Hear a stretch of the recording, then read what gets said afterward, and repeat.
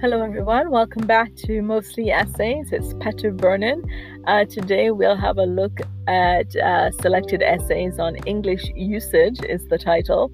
The author Thomas Pyles, and we'll just go straight to it. It's just essays on English usage and how it's progressed over time.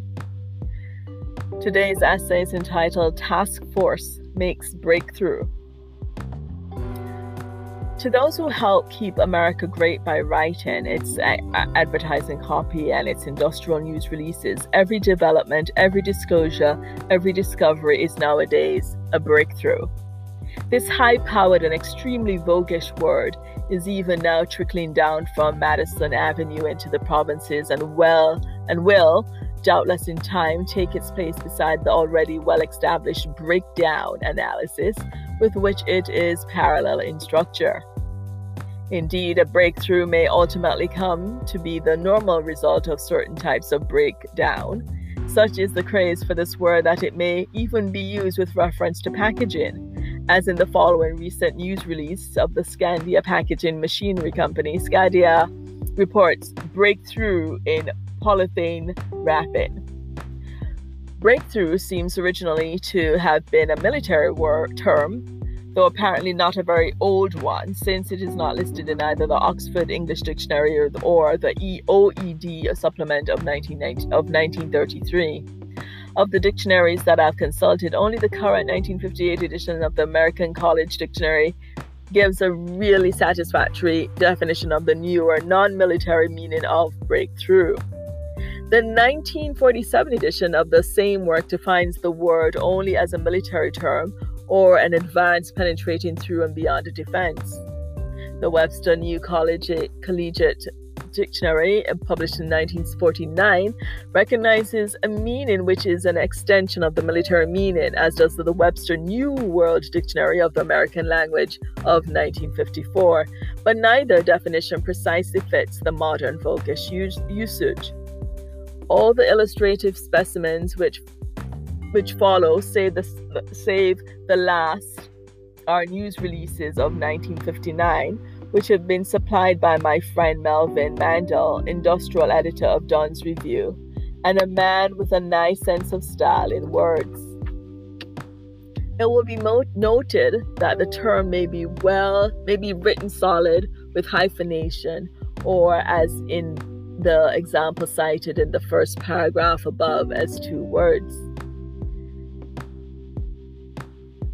For example, a new method of extracting sugar from cane, is a major technical breakthrough after 50 years of various attempts to adapt the diffusion technique.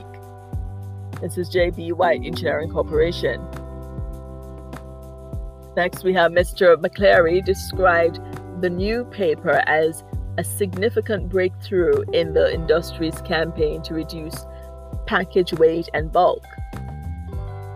That's the Olin Chemical Corporation. Then we have 4 new breakthrough awards were given for pioneering new markets for flexible packaging material. That's from National Flexible Packaging Association. And from the New York Mirror of 1959, we have Ford Motor Company unveiled its new economic car, the Falcon, yesterday, and said it represented a revolutionary breakthrough in automotive design. From Fortune magazine, 1959, except in the case of Arnell, Celanese has made few major breakthroughs on its own. It is my impression that breakthrough has been the darling of the copywriters and the press agents only for the past year or so. Mr. Mandel, who notes astutely that there are never any minor breakthroughs, has a distinct notion that Fortune magazine was the first to use the word in the voguish non-military sense. The decimation of breakthrough into civilian usage has probably been similar to that of the slightly less popular Taskforce, as in the following news releases of 1959. Breaking sharply with tradition of the aviation industry, Martin Baltimore reorganizes its 2,000-man engineering organization into separate task forces to develop and deliver unsurpassed manned vehicles and missiles and electronic systems required for world leadership. That is, those who created Firebird 3 was a task force operation in an all-out experiment in research engineering styling. That was from General Motors.